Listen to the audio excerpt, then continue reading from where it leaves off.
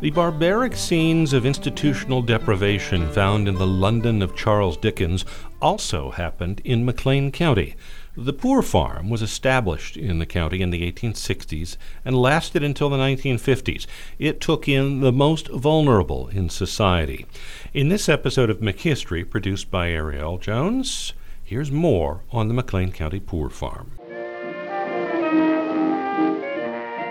The condition of affairs at the Poor Farm is, from all the bulletin is able to learn, considerable of a scandal. From the 1860s into the 1950s, there was the McLean County Poor Farm, and a lot of counties in the 19th and 20th century took care of those who could not take care of themselves. This is Bill Kemp, librarian, McLean County Museum of History. My name is Candace Summers. I'm the Director of Education at the McLean County Museum of History.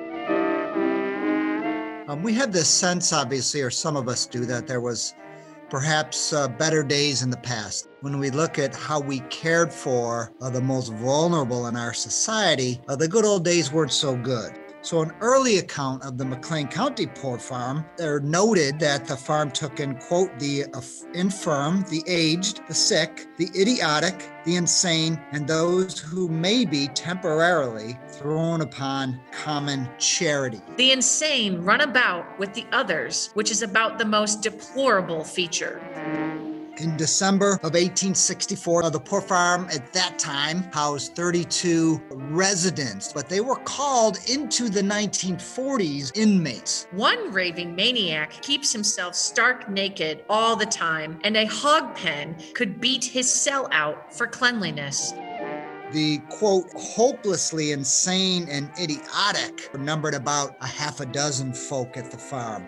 Sadly, they were kept in unheated cells, and the Pantograph noted at the time in 1864, quote, "To our mind, it is sheer brutality and cruelty to keep these unfortunate persons in cold rooms when the thermometer is 20 degrees below zero." The fault does not lie with the superintendent, who does the best he can, but with the supervisors. They provide him with no help except what he can press into service from among the paupers.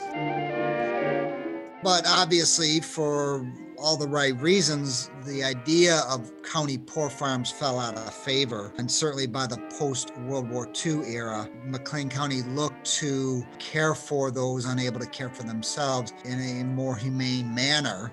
There is no excuse for the present condition of things. The county is not only out of debt, but the same supervisors who treat the county charges worse than brutes vote money away by refusing to let contracts to the lowest bidders.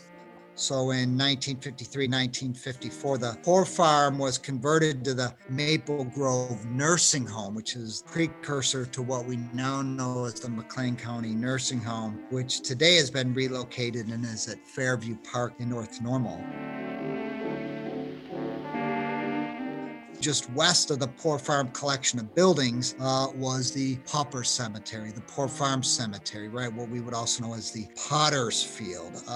The first recorded burial there dates to the spring of 1860, and these were people that had no one else to bury them. Not only people housed or cared for at the McLean County Poor Farm, but others as well. The dead were normally buried in plain caskets, often in graves dug by the Poor Farm residents themselves, and the headstones were plain wood, later plain concrete slabs inscribed not with names, but with numbers. Some of the missionary societies might profitably put in a little time disseminating the holy word at the Poor Farm. The last recorded burial at the McLean County Poor Farm Cemetery was September 1930, when an unidentified newborn who was left at the city landfill to die. And then the grave marker simply read 165. Today, McLean County cares for the Pauper Cemetery, the Poor Farm Cemetery, but there is no public access to those grounds.